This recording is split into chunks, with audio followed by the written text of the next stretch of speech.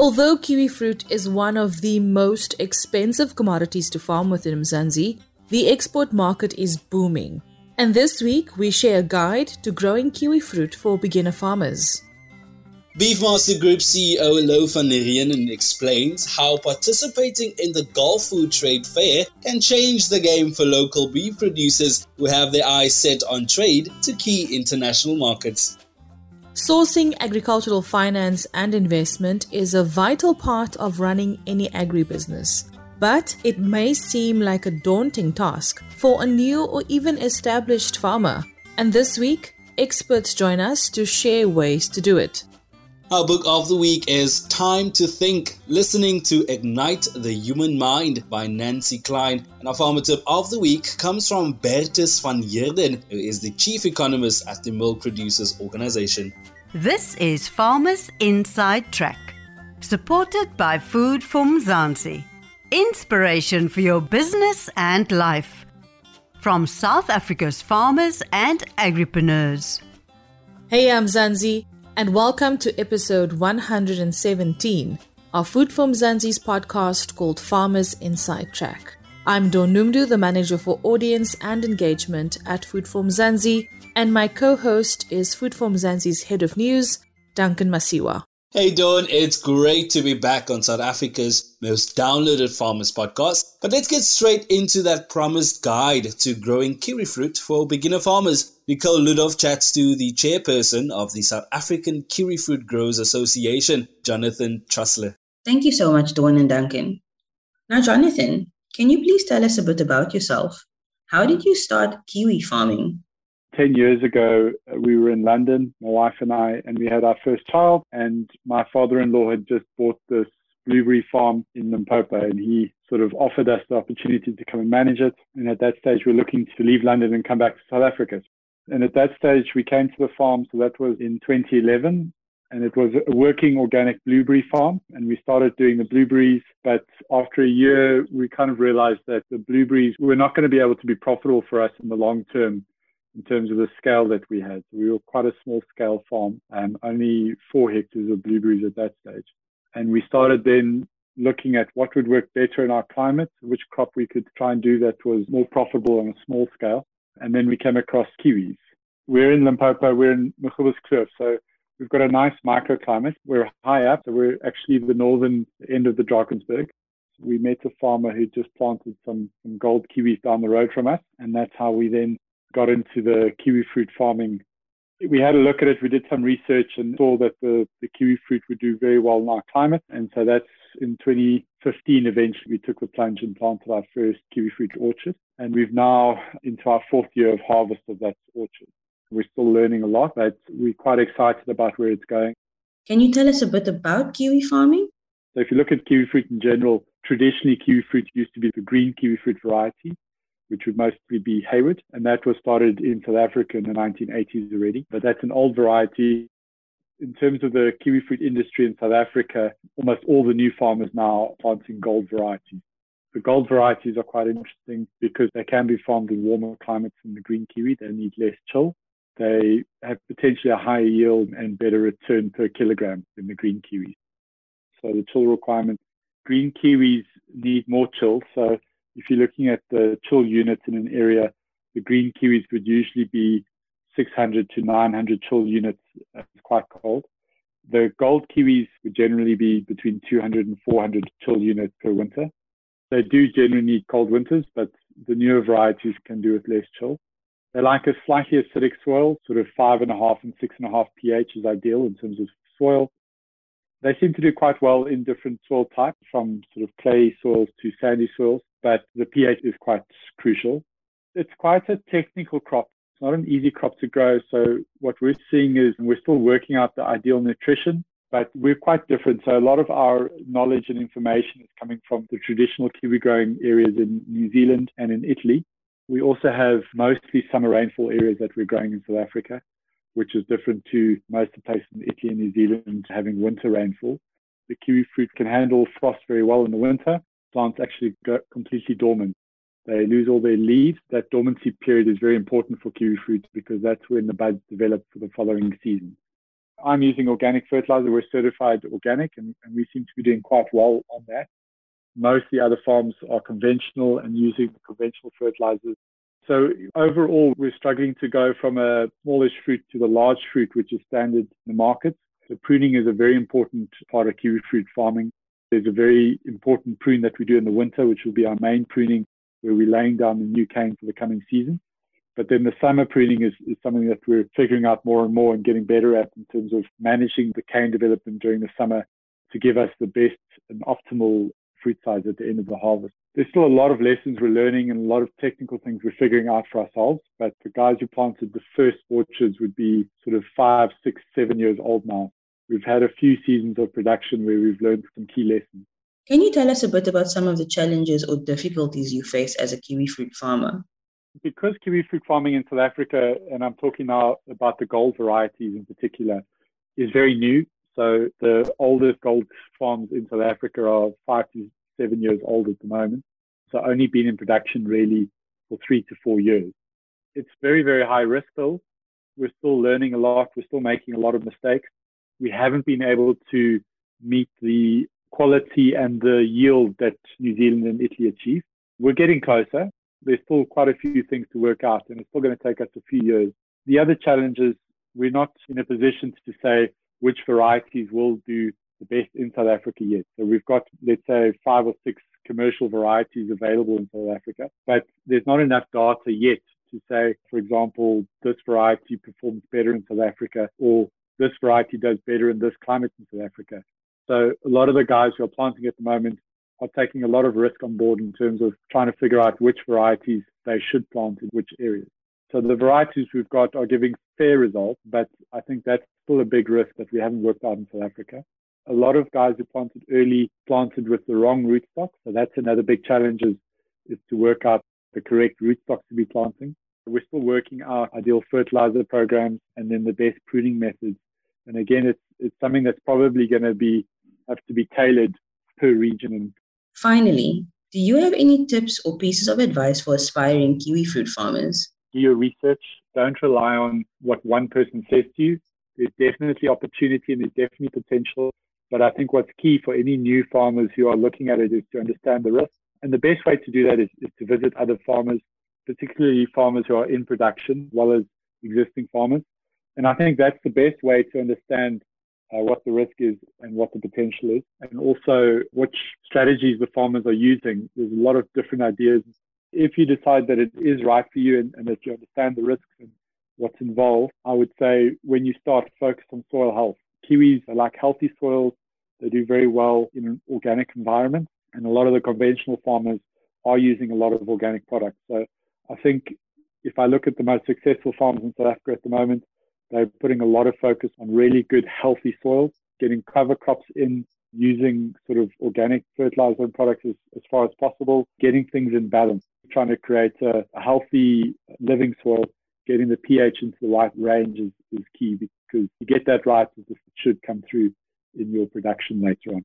Thanks, Nicole. And great having you, Jonathan Trussler, Chairperson of the South African Kiwi Growers Association. Next up, we're now joined by Louw van Reenen, CEO at the Beefmaster Group.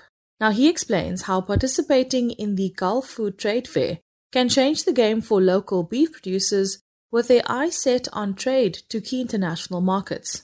Louw, local beef producers hoped to unlock increased trade for Mzansi from key markets like the United Arab Emirates this year after attending the Gulf Food 2020 Trade Fair recently.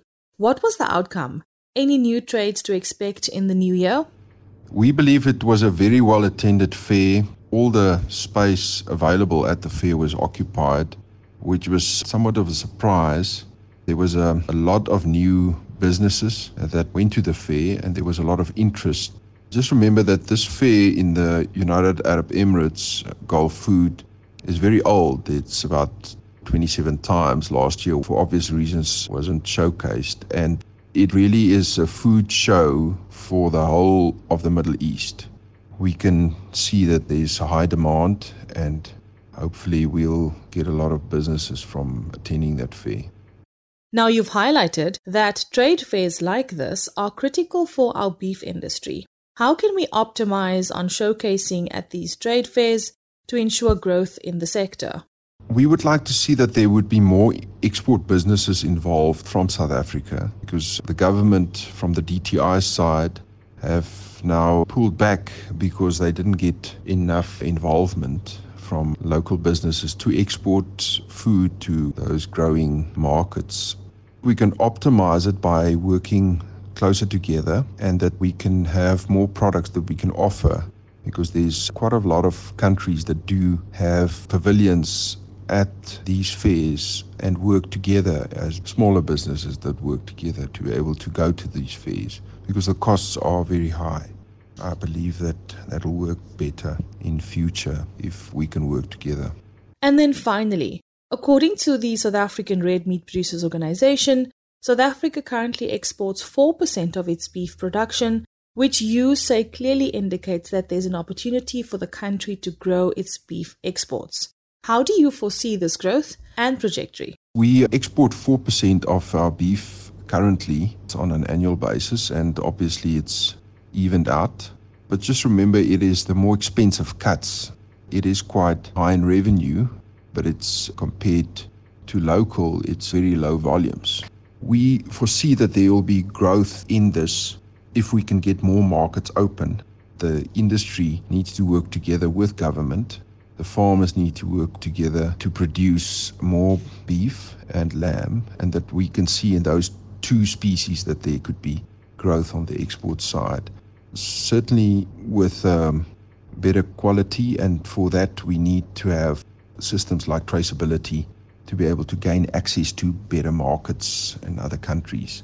We are not balanced on the carcass because we sell some products locally, like the forequarter cuts, whilst we can only export some of the hindquarter cuts to these countries. It'll be to our benefit if we can get more markets open to be able to get a realized better price for the whole carcass. At the moment, beef and all other proteins for that matter is in high demand, other than really pork, which is at the moment oversupply in the world. So certainly that there could be huge potential for growing the beef sector in particular. Thanks so much for joining us. Louw van Reenen, CEO at the Beefmaster Group. Now, we know that sourcing agricultural finance and investment may seem like a daunting task for a new or even established farmer, but we connected with a few experts who shares vital tips to navigating this. First up is Malapane Tamaga, who's a ministerial representative of the Maize Trust, and explains why developing farmers need funding, but more importantly, why bridging the gap for smaller producers that have been around for generations, or even new or beginner farmers in Mzansi, is so vital. It will be important to appreciate that we did not just get to where we are as black farmers and white farmers in the country. There's been immense support, a comprehensive support of white farmers to get them to a commercial level where we find them today. And that comprehensive support of subsidization of white commercial farmers or farming in general has since really dropped since the dawn of democracy. And the reason why you find emerging farmers or developing farmers really challenged is as a result of that. Perhaps it's about time that we may look into that legislation or the mandates of developing institutions as the Land Bank. If you only joined the industry recently, you're likely to get into the space either through just after retirement, or otherwise you run your farm business, parallel to what you do. So meaning you run it as a side hustle, mainly because the financial institutions available for developing farmers are not so reliable in the sector, and it's quite unfortunate. And it shouldn't be this way. Some of the challenges that emerging and new entrants in the farming space are really facing. And chances are that the people who are really succeeding in the farming space, developing, are likely to just be self-funding, rather than looking anywhere else for support in terms of finance. Nomalanga Pascal, who's a KwaZulu-Natal farmer and human resources practitioner, explains what farmers should consider when it comes to sourcing agricultural finance and investment. I think as a basic guideline in a business, in this instance being a farmer, you have to be having this compelling desire to do this business. That's the starting point. So you need to be at least demonstrate that you are going to be running this business. You're not going to be an absentee farmer. So there are basic ground rules that you need to follow. You need to be able to demonstrate that there is this site, this project site that you'd like to develop, let's say a startup. And with this site, what is the ownership? Is it leased? Is it communal? What is the ownership pattern of this? What is the governance structure? Those are the key important aspects that funders would look at. What is your proposed farming activity? What informs that? Is it going to be poultry farming? Is it going to be horticulture, cattle farming? What is it? And at least as a baseline, demonstrate that you've done your homework. If you haven't, you can't do your homework at that level. It becomes a futile exercise. Supposing you can't have all the resources, but try and engage. There are, in the main Department of Agriculture in most local municipalities, districts where we operate within the South African landscape. At least find out that information, because it will be a basis of developing this concept document that will try to formulate what is that you're trying to achieve.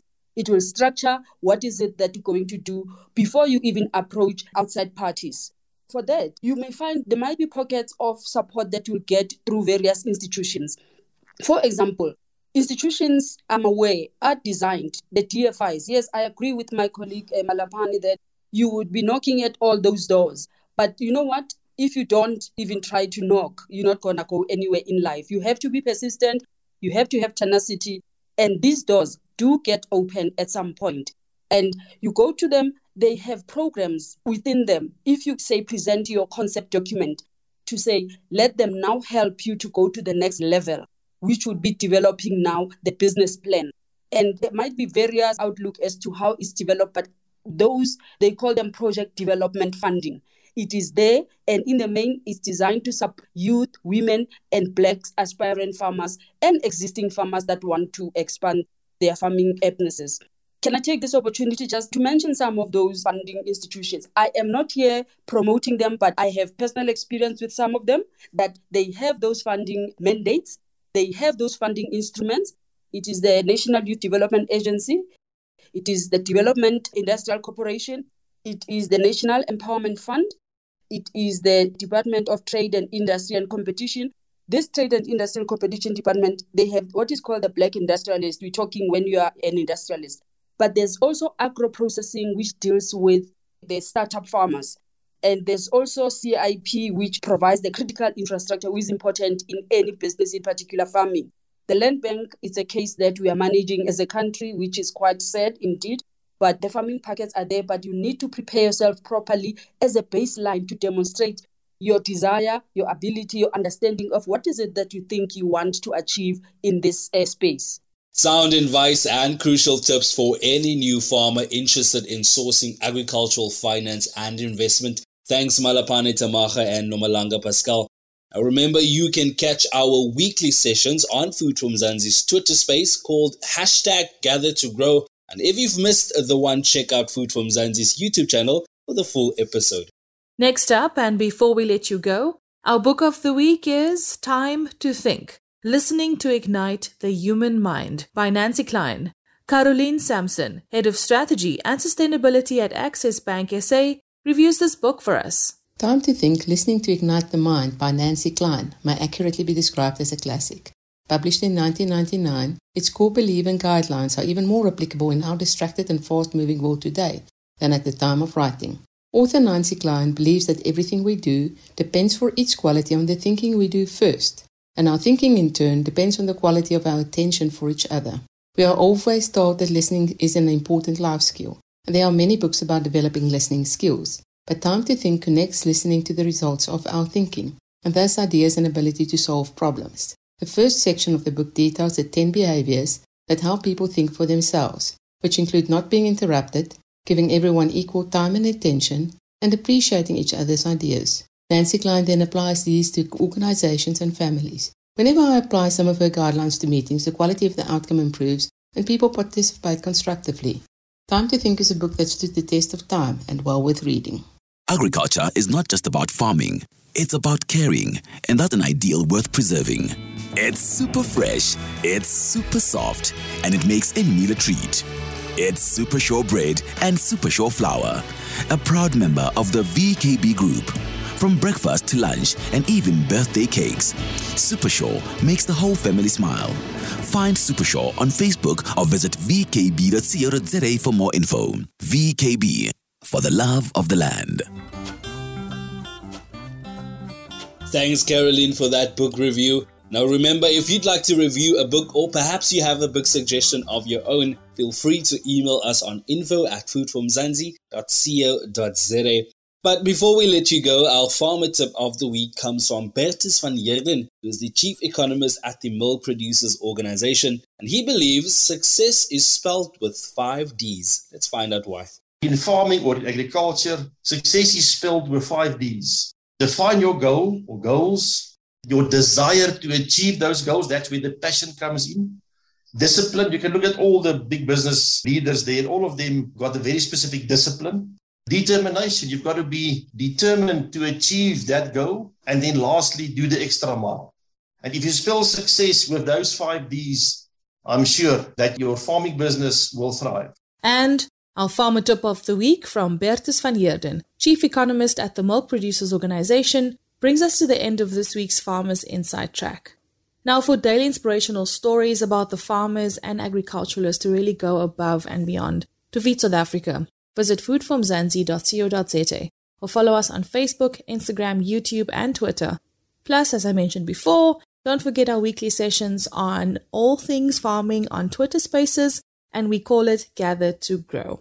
What another great episode this was. Now remember, if you love this podcast, please rate it and share it with your friends, family members, and fellow farmers. Be sure to also check out our sister publication called foodforafrica.com for inspiration and news from across the continent. But from me, Duncan Masua, Dawn Numdu, our producer Megan van der Vent, and the rest of Team Food from Mzansi, have a great week. Life in South Africa can be a lot. I mean, scroll through Twitter for a minute and tell me I'm wrong. Thank God for South Africans though, right? We're inspiring, and even on the bad days, we fight back with a smile. That's why I love Food for Mzansi so much. They're not ashamed to celebrate the ordinary unsung heroes who work every day to put food on our nation's tables. Go to foodformzansi.co.za and never miss an inspiring story.